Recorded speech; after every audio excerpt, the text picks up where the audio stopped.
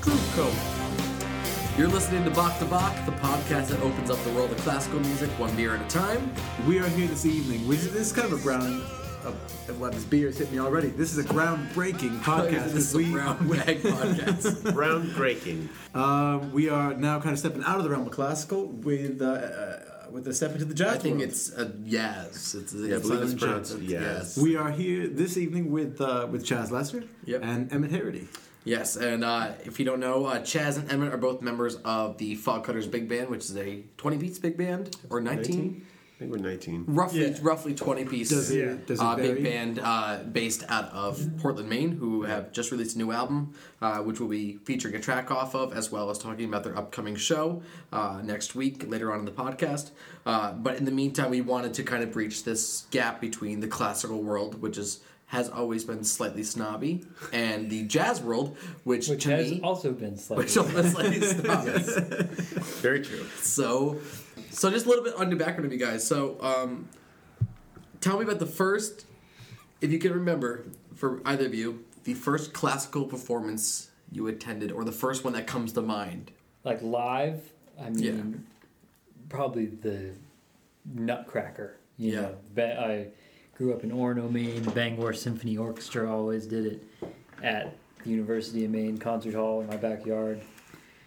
Nothing super exciting until I saw like the PSO do Mahler in college.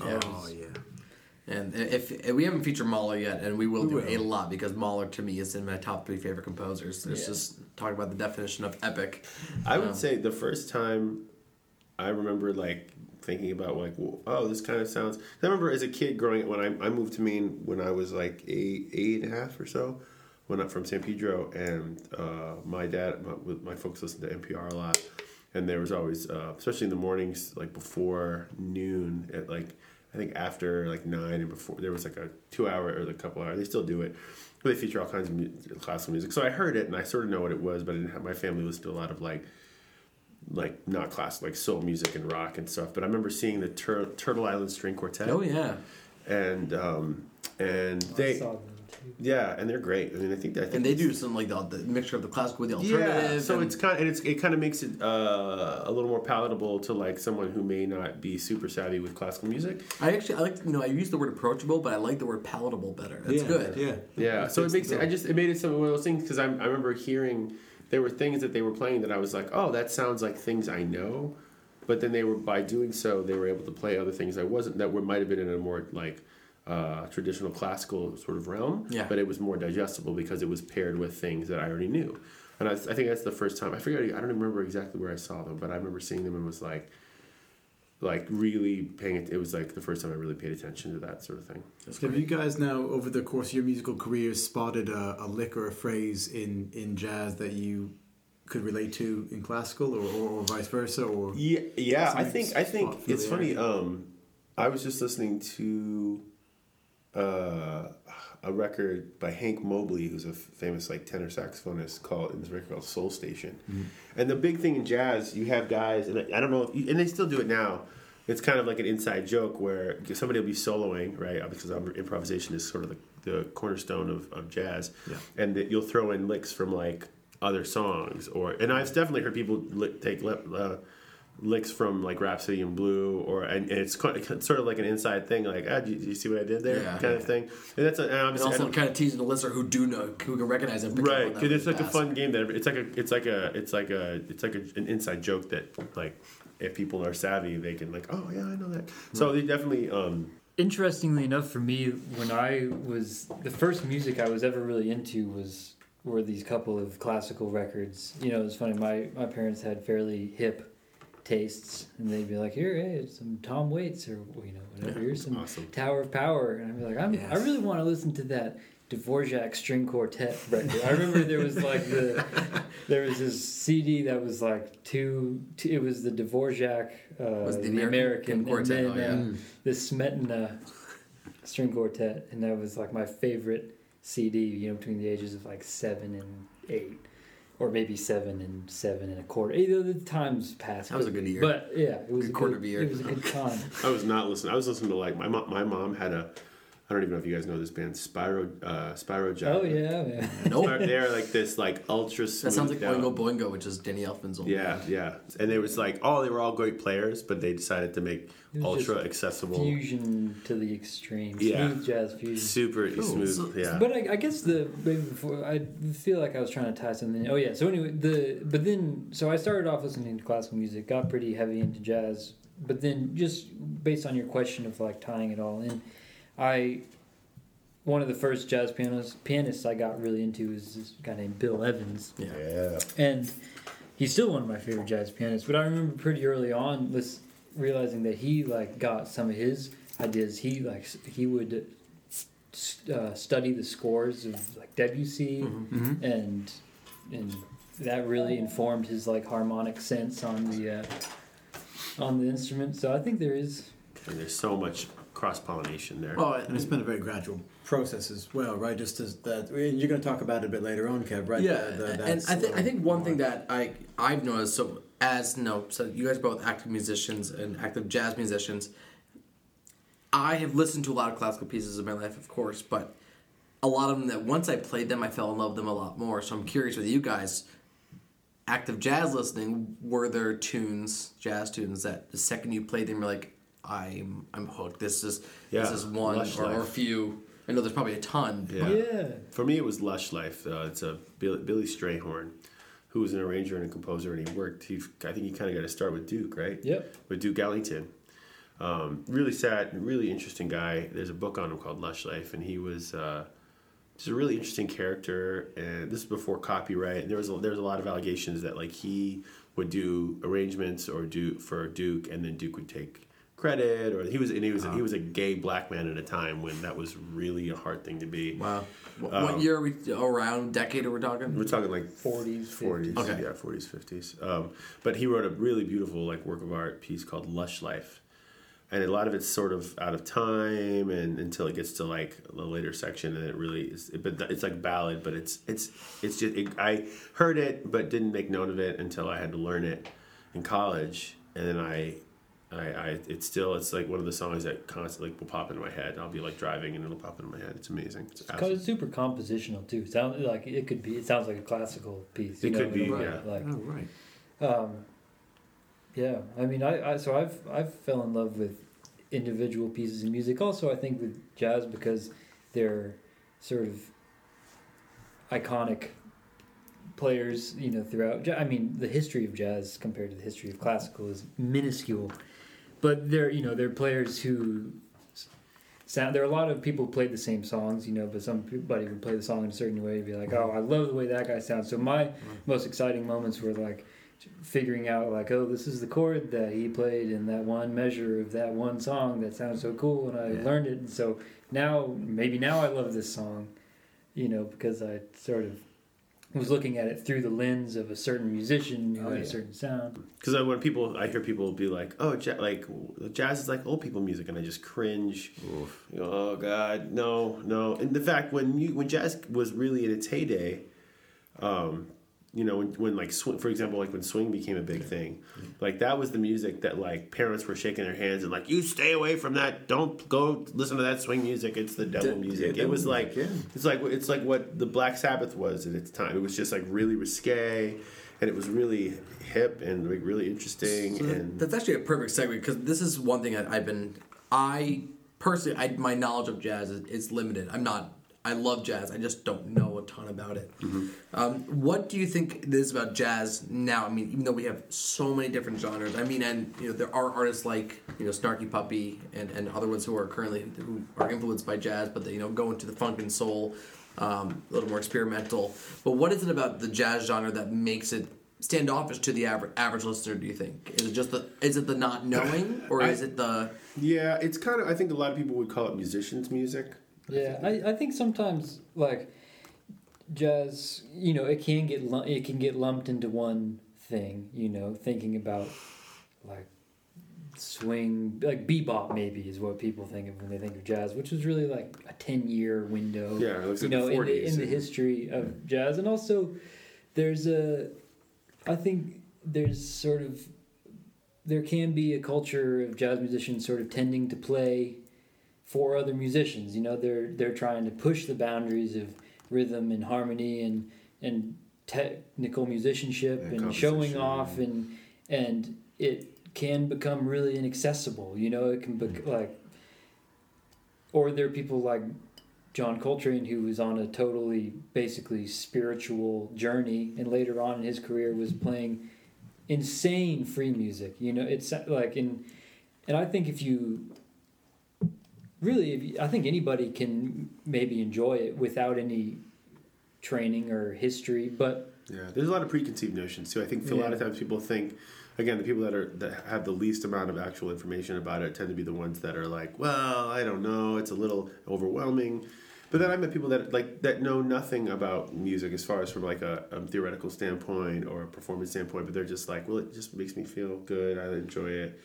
But yeah, I think the part of it is too, there's music, jazz it can be dense, it can be really dense, and I feel like to the heady, it's demanding of and it doesn't have to be. I mean, there's this whole I think it's similar with classical too. Oh there was this whole time. So bebop was this really, it got to a point where there was like a chord every quarter note. There was like, it became very instead of up and down, it was very left to right. Like it was when then modal music came. Like we were talking earlier before we started recording about Kind of Blue. Yeah. And it's part of why its accessibility is it's like literally there'll be like one chord and then like it's modal, so they'll solo over like, you know, one like Dorian, like D Dorian chord or something, and it makes it, I think it's a little more spacious, it's a little more accessible to the listener, but it's not the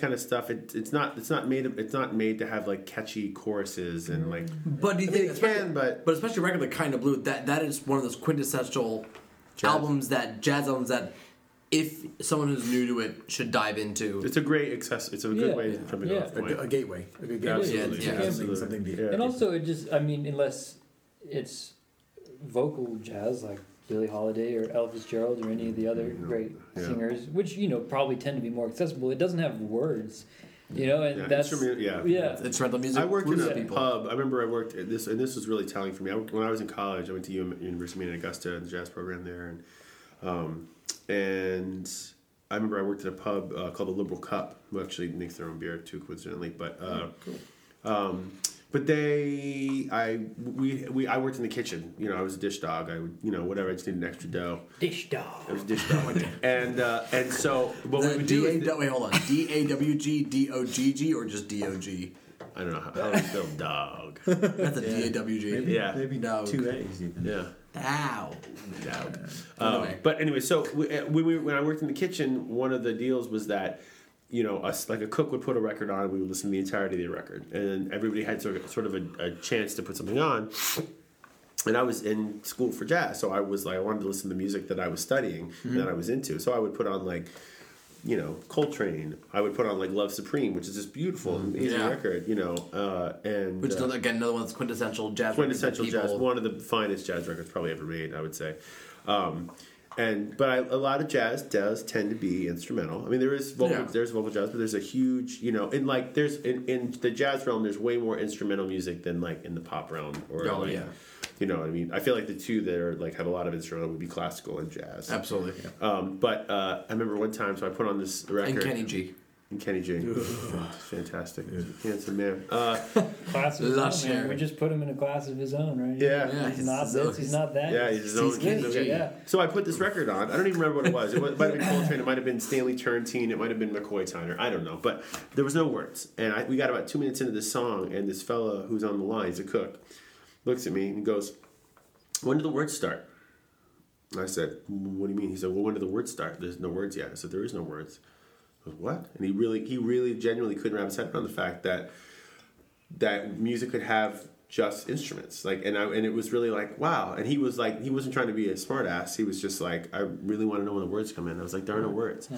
And I think part of what people, the common man, you know, because I have a lot of people for me, it's funny. I'm a singer, but I'm also a drummer, and the thing I gravitate to first is not the words. It's like the harmony, it's the arrangements, it's the feel. Yeah, I never focus on Yeah, lyrics. and sometimes I do. Like Fleshlight, the words are absolutely incredible. It's beautiful, beautiful, beautiful.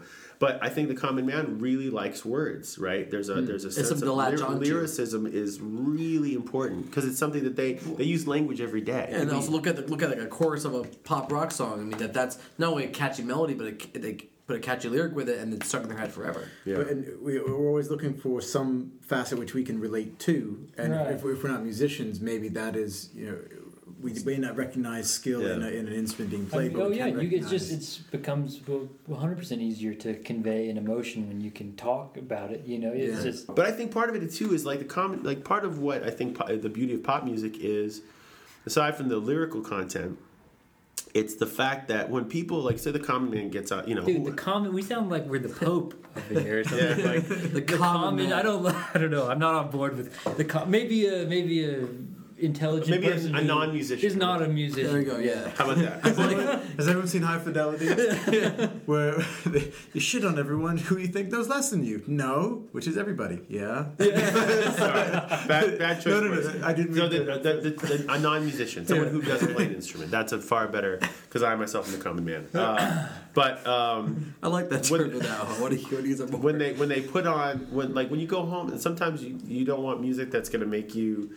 Sometimes, and I'm the same way. There's sometimes I don't want music I have to be like it's really compelling and makes me think. Sometimes I want music that I can just sort of zone out to. Yeah, and that's the beauty. Your lizard brain plugged in. Yeah, that's the beauty of pop music. I think is that it has like it's like, for example, Billie Jean, Michael Jackson. Yeah, the beat is so like.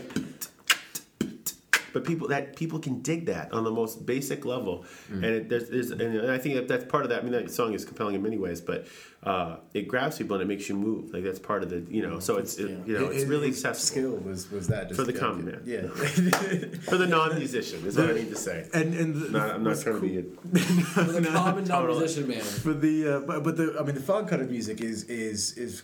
Well, that's what we're powerful. Yeah, quite powerful. That segue. That was good. You were good. Well, now you just ruined it because now you recognize it. I just roll right into it. But what were you saying?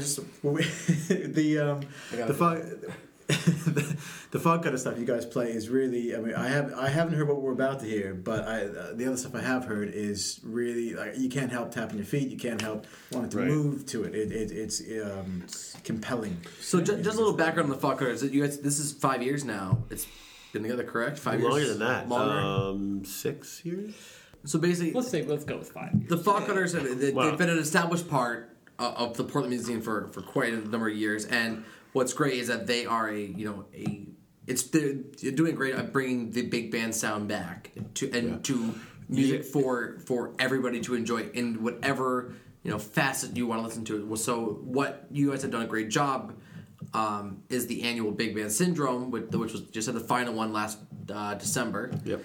Which basically what they do is they bring in about 6-7 different artists, give or take, and do a couple 2 to 3 songs per artist, and so they have their songs that the artist wrote backed by the Fog Cutters, so a 19 or 20 piece big band.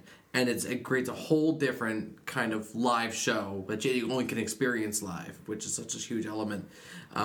But you guys do a great job at getting people listening to jazz music that's original and that's new by doing these shows and then throwing your tunes in the middle or doing a cover. Not doing it, but playing a jazz standard, playing a big band standard. Amongst these other tunes that people may be more latched onto, but at least gets them engaged really, really fast. Yeah. No, and it's funny. Like, I definitely would say there's some jazz tunes on the record, like straight ahead. Like Steve. I mean, our tune and Steve's stuff is. And even like Imagine is like kind of a jazz waltz sort of deal. It's nice to be able to sort of walk that line as the band is.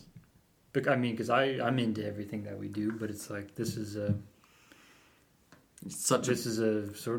definitely a tune straight out of the pop world, and this is a tune straight out of the jazz world, and these other songs meet halfway, and I mean everything meets halfway. So this album is so your new album that just came out called Flotsam. It's out now on digital, correct? And there's physical copies out now. Copies. So Flotsam, Flotsam. UM. AM. AM? Yeah. Shit. Flotsam. We'll edit that. Let me just change these Radio Facebook edits. posts to put up. So Flotsam, Which is Flotsam is what will float after a shipwreck. So Yes. like a ship goes down, the stuff that comes up to the surface is Flotsam. flotsam. yes, yeah. Whereas other stuff stays down. This is our first all original record. All original and record. In particularly, it's our first studio record.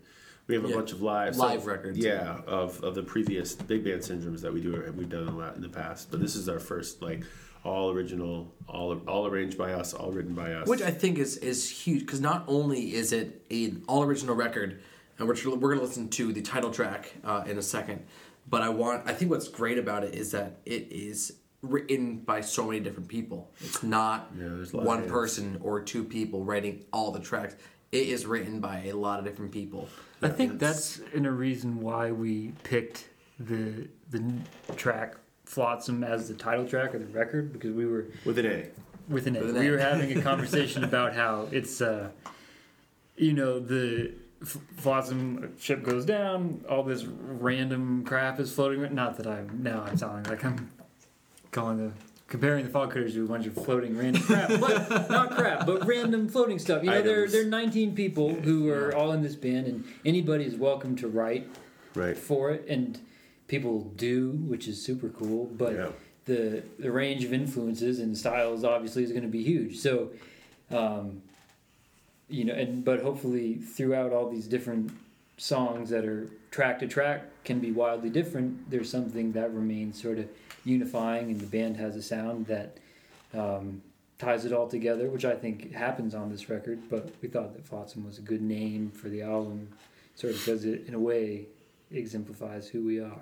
Yeah, that's awesome. So this is one of the tracks you wrote, correct? This is Well, one of Emmett and I wrote you it guys together. wrote this track. Yeah, Awesome. this is like co-written by Emmett and I. So the melody, I think is pretty compelling, but also the dynamics, particularly. And there's this section where the bass has this like repeating phrase that kind of works through the changes. This boo doo doo da, boo doo doo da, boo doo doo da, and like the dynamics I think are really beautiful to the point where like even now like we'll.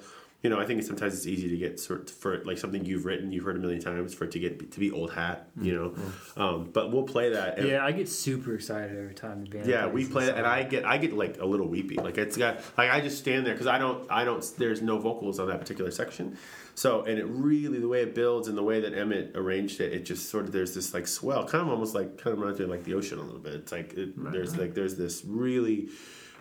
Really purposeful, like thoughtful, like really beautiful, like dynamic sway to it. And that was what grabs me. And by the end of it, it's just like fever pitch, you know. Chaz is singing the melody. I'm playing the melody on a Wurlitzer electric piano, and Max Kalin is playing the melody on the guitar. So there are three Different timbres. timbres all in unison, which I mean I like That's the cool. sound of that. And it took it us a creates- little while to really nail the phrasing. Right. Because I kind of had a very specific idea in my head of how I wanted it to be phrased, and poor Max, I just kept, Max, can we just do this? You know, and God bless me, he's a very patient man. Yes, he is. and Okay, yeah. yeah, he's fine. great. He's wonderful, and so we obviously we figured it out, and I think what we came up with, the final product for the record, was really I enjoy it. I dig it. But let's dive in and listen to the title track off the Fog Cutters' newest and original studio record called Flotsam. This is the title track. Flotsam.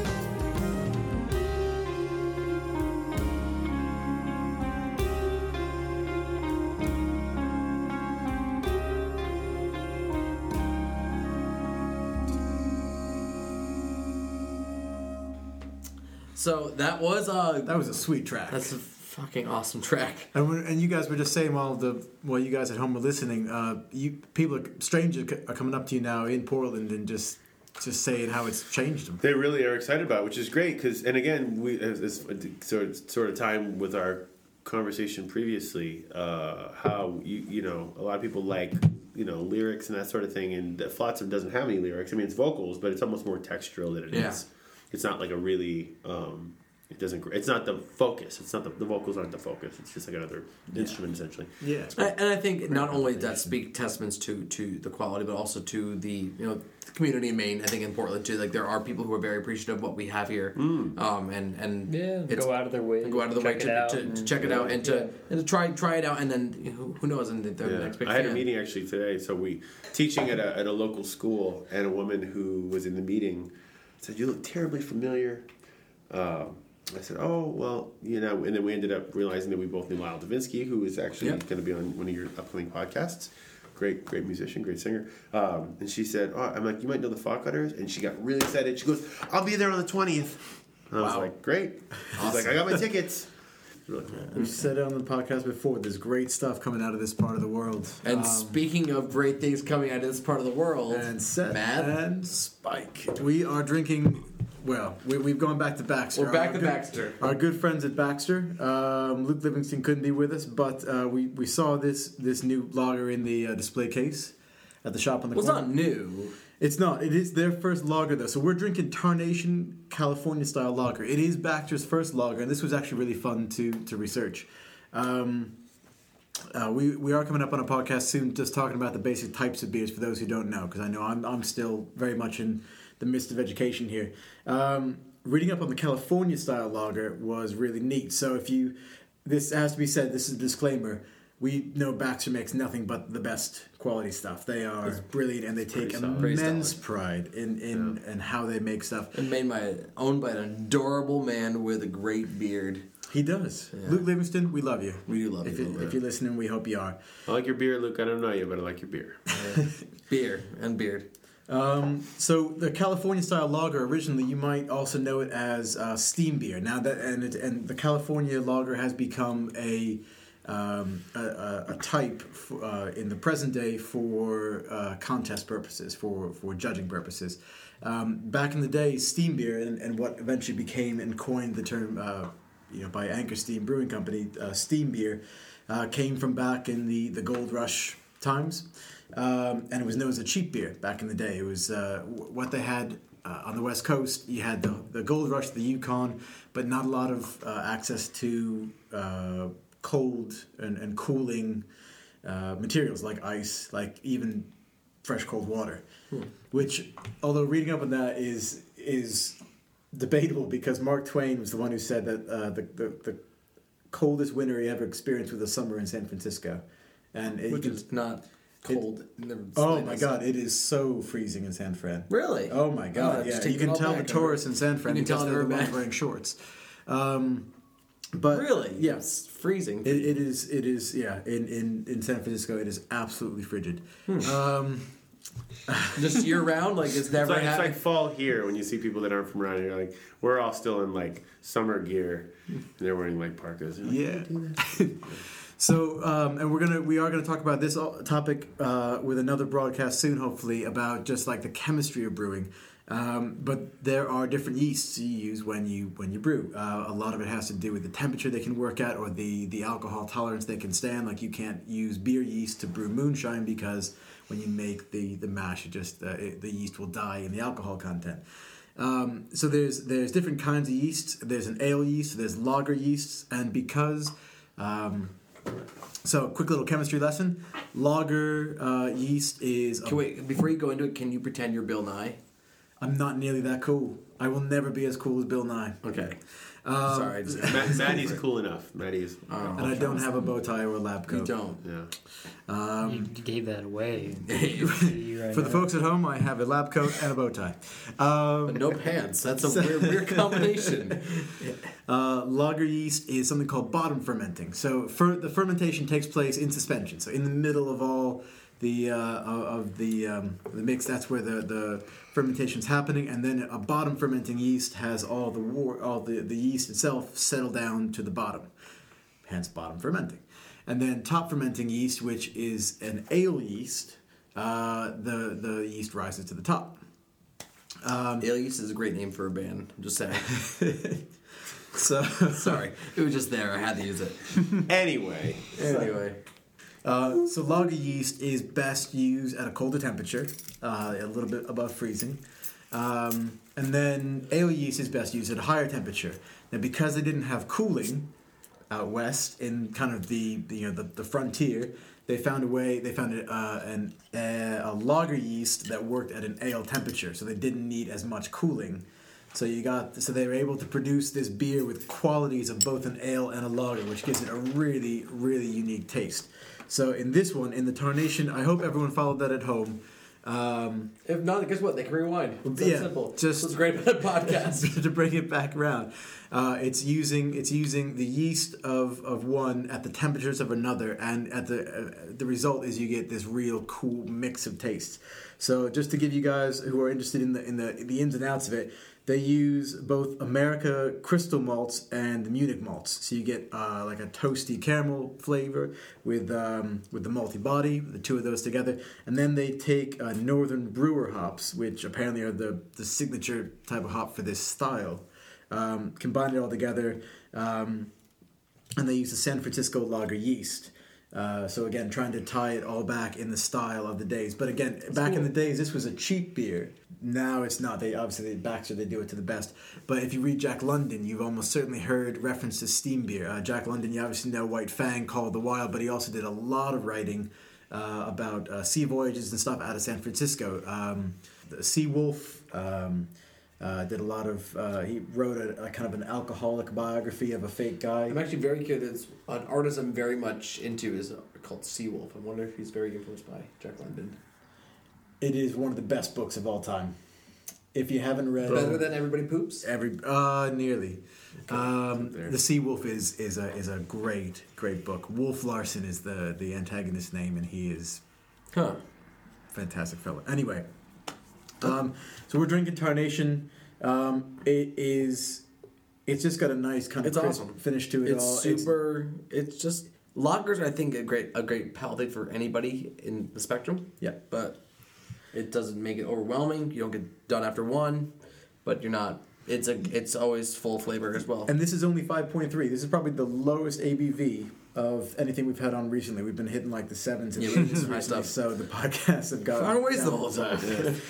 What I like about this sort of thing is like, when I think of lager, I think about beer that I'm not above drinking Budweiser, obviously, but beer that is cheap and crappy, right? Like lager is like every sort of like the everyman's non-craft brew thing, and so I think it gets overlooked as a style often. But it's nice when a company that does things nicely will take this, Put the effort maybe into how to do this it style properly. and do something cool Absolutely. with it.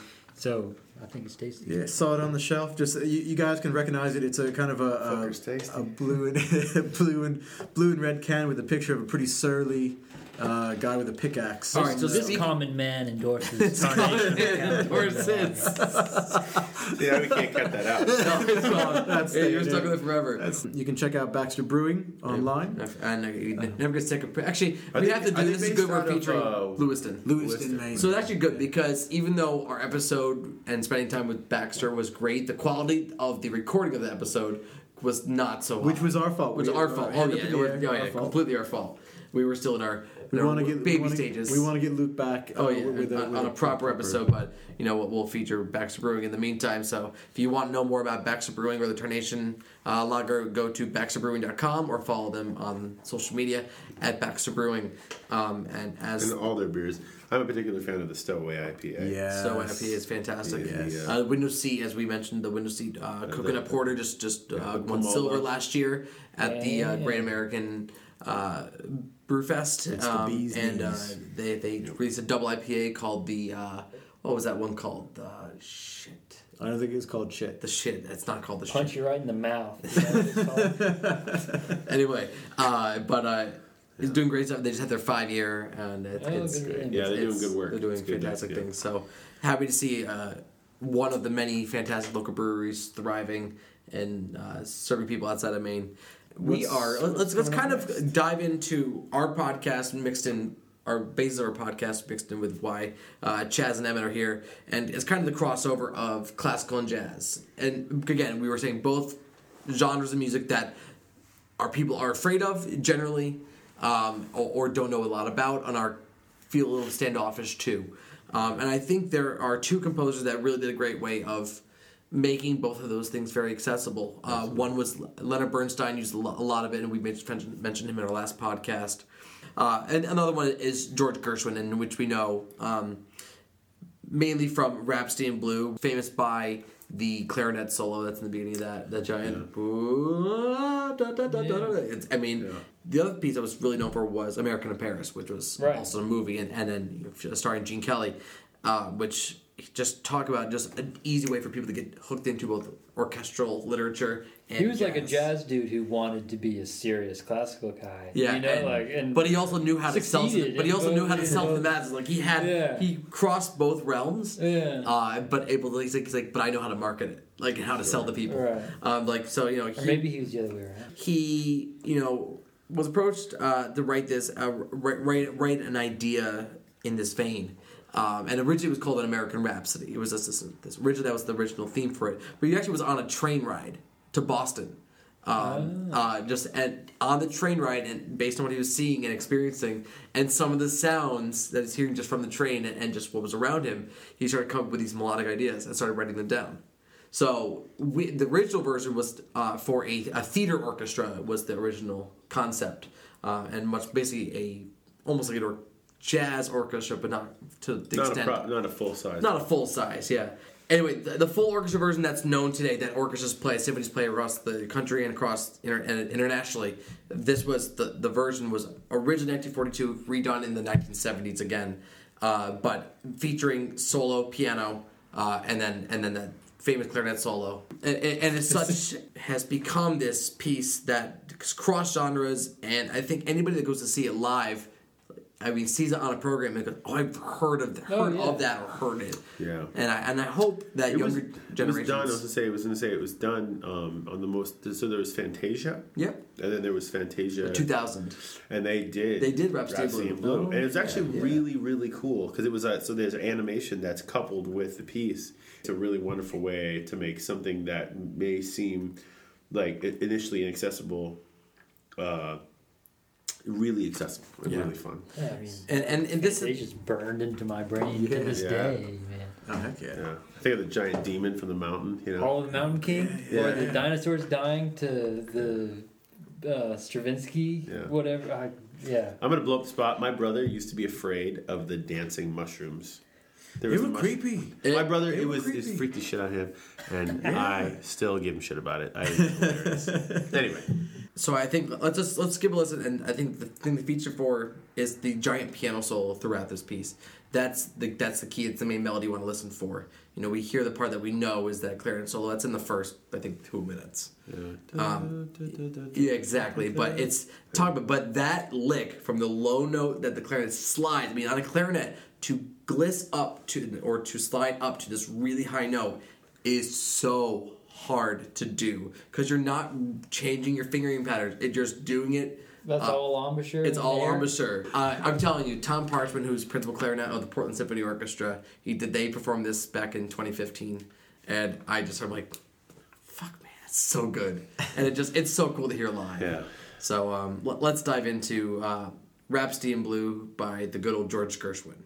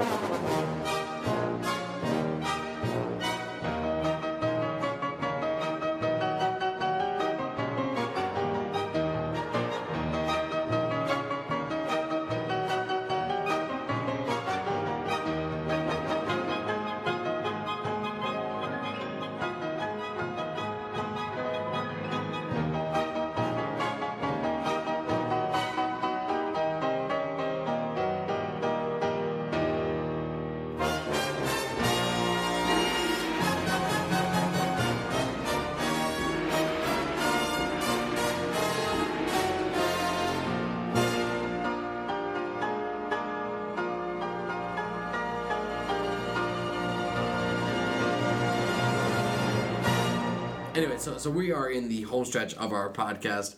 Not only have we mentioned Chaz and Emin, who are members of the Fog Cutters, but not only do they have a brand new original album they're releasing. Again, or I'm sorry, not releasing, released. Yeah, called Flotsam. Yes, But, with an AM at the end. Yes. Yeah. But brand new original album that is out now, both on digital and physical copies. But more importantly, coming up, we have a CD release show for you guys on February 20th. Correct? Mm-hmm. Correct. Yep. 20th February. It's a Saturday. It's over at the Portland House of Music and Entertainment, or Home. Technically, it's Foam, but Phone, but we like calling it home. but Home is a little catchier. Yeah, home's way catchy. But yeah, it should be. There's still tickets available, and Sorsha Merrill, Sorsha and the Clearing, is opening, and she actually will be singing. She's actually done the Big Band Syndrome thing in the past with us, so she'll be singing a few tunes. She did season 4, correct? I think Big Band Syndrome 4. Yep. Yeah. So yeah, it should be a good time. We're going with it's likely going to sell out though. Yes. That's what we're going with. So you should get your tickets now. Oh, it's gonna sell out. I think it just sold out, but you should try. You should try anyway. Just in case. Just in that time, it's sold out. It's gone. Yeah, and the time but really, this is one of those shows that, as great as the album is, it's one of those bands that when you see it live, it's 1,000 times we're better. better So, We're way louder. And I think the big band sound is even more rare than an orchestra nowadays. Hearing that wall of brass coming at you and Yeah, wall when of I- sound yeah. is something. Like it's like a family. Like everybody gets along really, really well. There's no like token asshat. Like how everybody's is that real- not the name of the band? That's a token great word. I asset. forgot that existed. Yeah, but no, I think wouldn't you agree? I mean, I feel like everybody's Oh, really yeah, kind and totally. they really care about each other, and we get along well. I've been in bands with like 3 people that couldn't do that. Yeah, yeah. So to have 90 people that get along really well and support each other, and there's no animosity, and there's a lot of caring. Yeah, the whole thing is like an underdog story, that we're still around and Yeah. still getting along, and it's nice. and Yeah. still like putting out decent music, and It's I would absolutely. dare I say good music. Yes. Yeah. So if you want to know more about the Fog Cutters, the upcoming album, the upcoming show on February 20th at Portland House of Music here in Portland, Maine, go to thefogcutters.com. And you can also follow them on social media. And I'm sure, and if you have not gotten your tickets yet for the February 20th CD release show at What are you home. doing if you haven't got them already? Yeah, I right. mean, What do you do with your life? Seriously. So, and All right. one more plug on our side before we go into the Bach to Bach quiz is, again, if you've not done your iTunes reviews, we have updated all our marketing, and as you can see, fresh new images on all the episodes. Their website looks good, people. Looks good. This guy right here. He's Looks good. But and the thing is, people think you have to write a novel. You don't even have to write anything. You can just click 5 stars. Just click 5 stars. I don't know how to 4 write, maybe. but I know stars. Or if you Yeah, want to, if exactly. you want to use your phone to do it, do the 5 stars, and then in the comment, go to your emojis and put an eggplant. Any of those, that's fine as well. Yeah, right. And the reason, just so the folks at home know, the reason we ask for reviews on iTunes is because the iTunes algorithm. lonely? Because lonely? we're lonely. We don't talk to They women give much. you meaning, those stars. The stars fill up my soul. Each star resembles part of my heart. So the iTunes algorithm works off of a few things, and one of them is the number of reviews. One of them is the number of subscriptions. The other is the number of reviews. So if we want to get noticed, if we want to try to get put up on a couple banners on iTunes, we need just a few more people to say, "Wow, these guys aren't complete shit." More stars. No, we're not complete shit. We're not asshats. That's what we want. Yeah, we we're don't not want to be asshats. asshats. Bach to Bach. We're not asshats. Well, we just got our business card logo now. We're not asshats, but we are damn cute. That's it. So again, please. That's quite sketchy, but I like it. Working on it. Retool it. This is trial one. And Please just follow the links on the website. Go to the iTunes. Just click however many stars you think we deserve, and we would be very, very grateful. I don't know if you can tell, but from this episode, but my hair is really good today. It's very good. All right. So on that note, we are on the Bach to Bach quiz. If you guys have listened to past episodes, we asked our guests 6 questions in a row, lightning round questions. They have to think of the first answer that comes off the top of their head. Whoever says the answer first and the other person is thinking the same exact thing, they have to come up with something completely different. There is no wrong answer, but the way it works, I yell out the numbers, Matt says the question, our guests say the answers. Are you guys ready? Yeah. Ready. All right. Number 1. All right. What is your social security number and mother's maiden name? 555 55 That was more than. All right. That was a fake one. So the first question is, what is the least sexy instrument? What is the least sexy instrument? Oboe. Oboe. No way. I think the triangle. Yes! Right. Been waiting for that answer for so long. That's why we haven't had one yet. Oh, I do. The Thank oboe you, has been Evan popular. Harity. Oboe's been popular, yeah.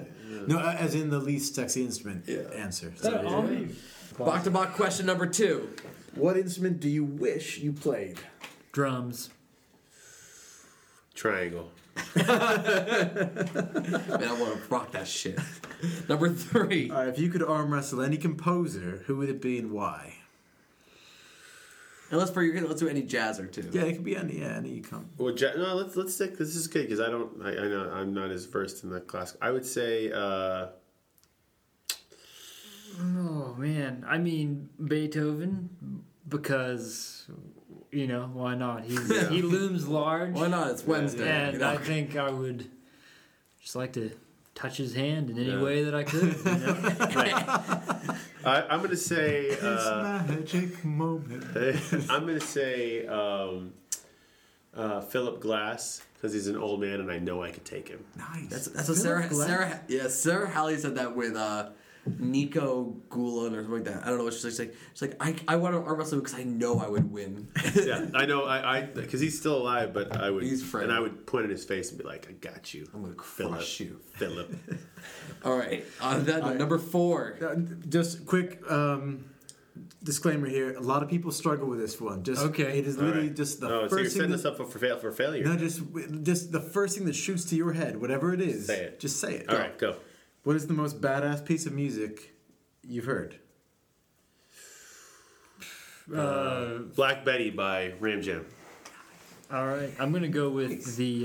That's not actually how I feel about it. Should I give a real answer? Yes, do it. My favorite right now is Lingus by Snarky Puppy. Nice. Yeah. It never Yeah, gets you old. showed me that. Corey That Henry was- Solo, man. Incredible. Oh, Absolutely. And blows your mind. Larnell Lewis. Guy who makes me want to retire. I know. I'm gonna give a two-part answer. Yep. Start with part 2. Two things popped immediately to mind, which are both incredibly different. One is, now I thought of 3. I should just get this Two. out. Okay, 2. Okay. Rite of Spring Stravinsky, good choice. Yeah, Excellent yeah, choice. yeah. and this track off the new Alabama Shakes record called "Give Me All Your Love." I Listen to that. love Alabama Shakes. I just That got the color new track is so good. It's so Yeah. good. track 5 of that CD is. Just I might write it. I'm going to actually arrange it for the big band. I think. Oh, I will definitely see that. it needs to happen. That was probably one of the faster responses. Just to let you guys Okay. know. Yeah. So, Most yeah. I mean, The little rain lag, cam. but If you give me time, I'm going to think of another 100 things. So let's move on. and Yeah. Thank you for knowing that tune. Thank you. all right, number 5 or 5. Yes, 5. Go. What instrument do you feel is most or best suited for wilderness survival? Oh boy, drums all day. All day. Drums. Because if you need, you can fashion the sticks into like poking mechanisms. Yeah. Or Start a fire. Start a fire. You Yeah. can kill live things and eat them. If you're really small, I just love you could use the bass drum as shelter. I just love that you use the term poking mechanism. like Like mechanism kind of implies that it has moving parts. There's no move. Like my arm is the moving part. I'm going to go with any sort of saxophone because you can be Bludgeon. loud and annoying, and maybe somebody will find you. Yeah, or you can like scare off bears. Yeah. Yeah, we've had. Yeah, so that's actually Good call. in the wilderness handbook. The wilderness handbook, you can either play dead with a bear or have it like play I'll saxophone. play saxophone. That's at it. Yeah, And it'll be like, dude, Play your or do tone both. is yeah. bullshit. I'm out of here. Now go listen to some Stan Getz. all right, so here's our one non-music question. Okay. The last question of the Bach to Bach quiz. Okay. But probably Question- the most honest of them. Most honest and my favorite. Question number 6. Okay. What Muppet best describes you? I'm gonna have to go only because if you've seen me play drums or seen footage of me play drums, Animal. Yeah. What is Sam the piano playing? No, Rolf. Rolf. Yeah. Okay. Sam is the eagle. Sam's the eagle. Under these feathers, absolutely naked. So the dog, man, I love Rolf. Yeah. Yeah, he's got a great like husky baritone Yeah. too. The Muppet movie, the original Muppet movie. Yeah. The most recent one out is pretty decent. The most wanted one. Yeah. I've seen the It one was from, it like, was it Dr. Mayhem and the Dr. Teeth. Dr. And the Teeth. Electric Yeah. Mayhem. That's what it was. They have a lot of good piano players in that. Yeah. Yeah, only because if you I get some, I still get shit for this. When I play drums, I make the stupidest faces, and I think of Animal and how literally his jaw is not hinged from the bottom jaw but the top, so it kind of like. Like his head moves, but his jaw doesn't. That's like how I actually look. One of my favorite moments in the history of cinema is in the original Muppet movie when the bad guy who owns the frog leg, fast food chain is about to kill Kermit the Frog, and they're in that weird ghost town, and then Animal ate the pills that Dr. Bunsen Beaker accidentally left out, and he's still on the drums and just. His head busts out of the building. He grows to be the size of like a 5-story bus. Yeah. His head just crashes out of the roof. Oh man, inspiring! I love that. Absolutely. I want to be a 5-story animal when I grow up. You heard it here first. Did you guys see that there was actually recently it was a drum battle between Dave Grohl and Animal. Yeah. and they're like, "You win!" At the same time. It was great. So we're actually going to do something a little unconventional with our episode. Usually we've been featuring 2 to 3 pieces within the episode, but this time we are going to send you out with our guests performing live on. This is a cover of a John Cleary tune. You said? Yeah, so it's called John Cleary. For those of you who may not know, he's a British gentleman who's lived in New Orleans for a long time. An incredible piano player. Toured with Bonnie Raitt for a long time, and just phenomenal piano player, great singer. And this is a tune called "Sometimes I Wonder." Cool. So again, thank you, Chaz. Thank you, Emmett, for being on Bach to Bach this episode, guys, thank you. and start opening up the world of jazz even to. Well, thanks so much for having us on. Oh, and good luck with the show on the weekend. And again, everyone, February 20th. Yep. check out the website, buy your ticket, go see it. You will not regret it. Yeah, go to thefogcutters.com and We were on like the Facebook, the Facebooks, multiple. and the Instagram, and the. Do we have an Instagram account? Oh yeah, you do. Yeah, Instagram. We're definitely on Twitter. Yeah. That's not my job. So That's all right. Yeah. All right. Anyway, gentlemen, cheers. Cheers, guys. Cheers. Cheers. And thanks for being on Bach to Bach. Thank you, Baxter Brewing.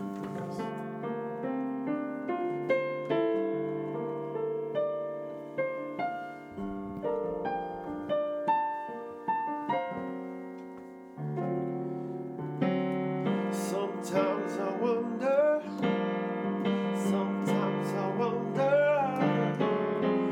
What in the world we gon' do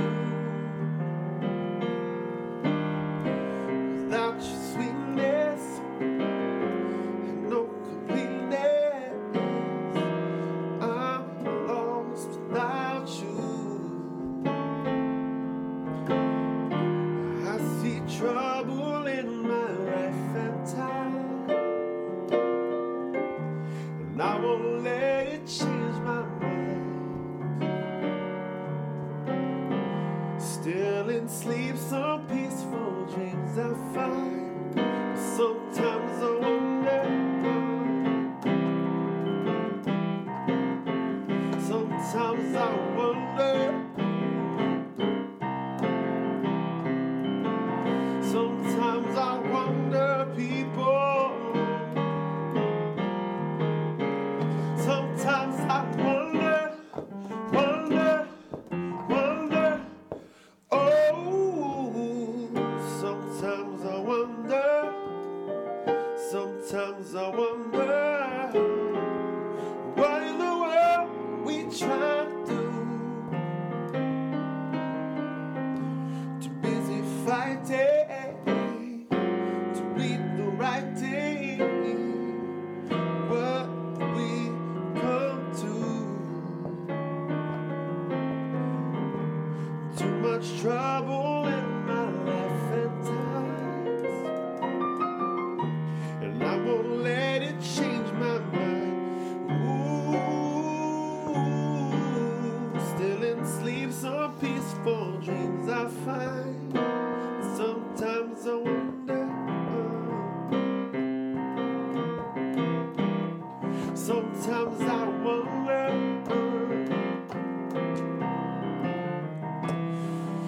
Sometimes I wonder, people. Sometimes I wonder, wonder, wonder. Oh,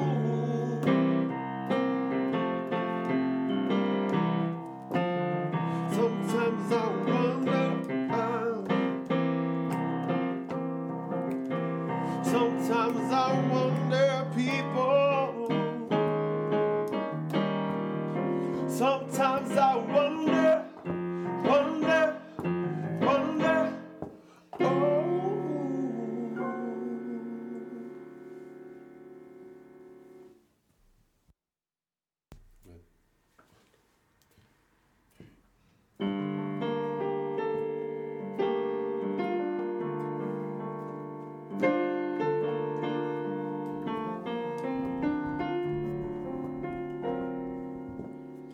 Sometimes I wonder, sometimes I wonder, what in the world we gon' do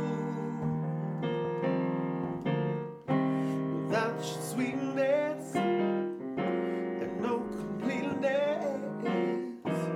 I'm lost without you. I see trouble in my life and times, and I won't let it change my mind. Still in sleep, some peaceful dreams I find, but sometimes I wonder. Sometimes I wonder. Sometimes I wonder, people. Sometimes I wonder, wonder, wonder. Oh, sometimes I wonder.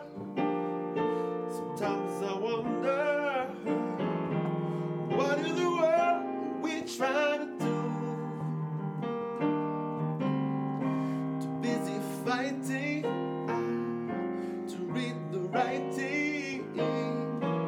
What have we come to? Too much trouble in my life at times. I can't let it change my mind. Ooh, still in sleep, some peaceful dreams I find. Sometimes I wonder. Sometimes I wonder.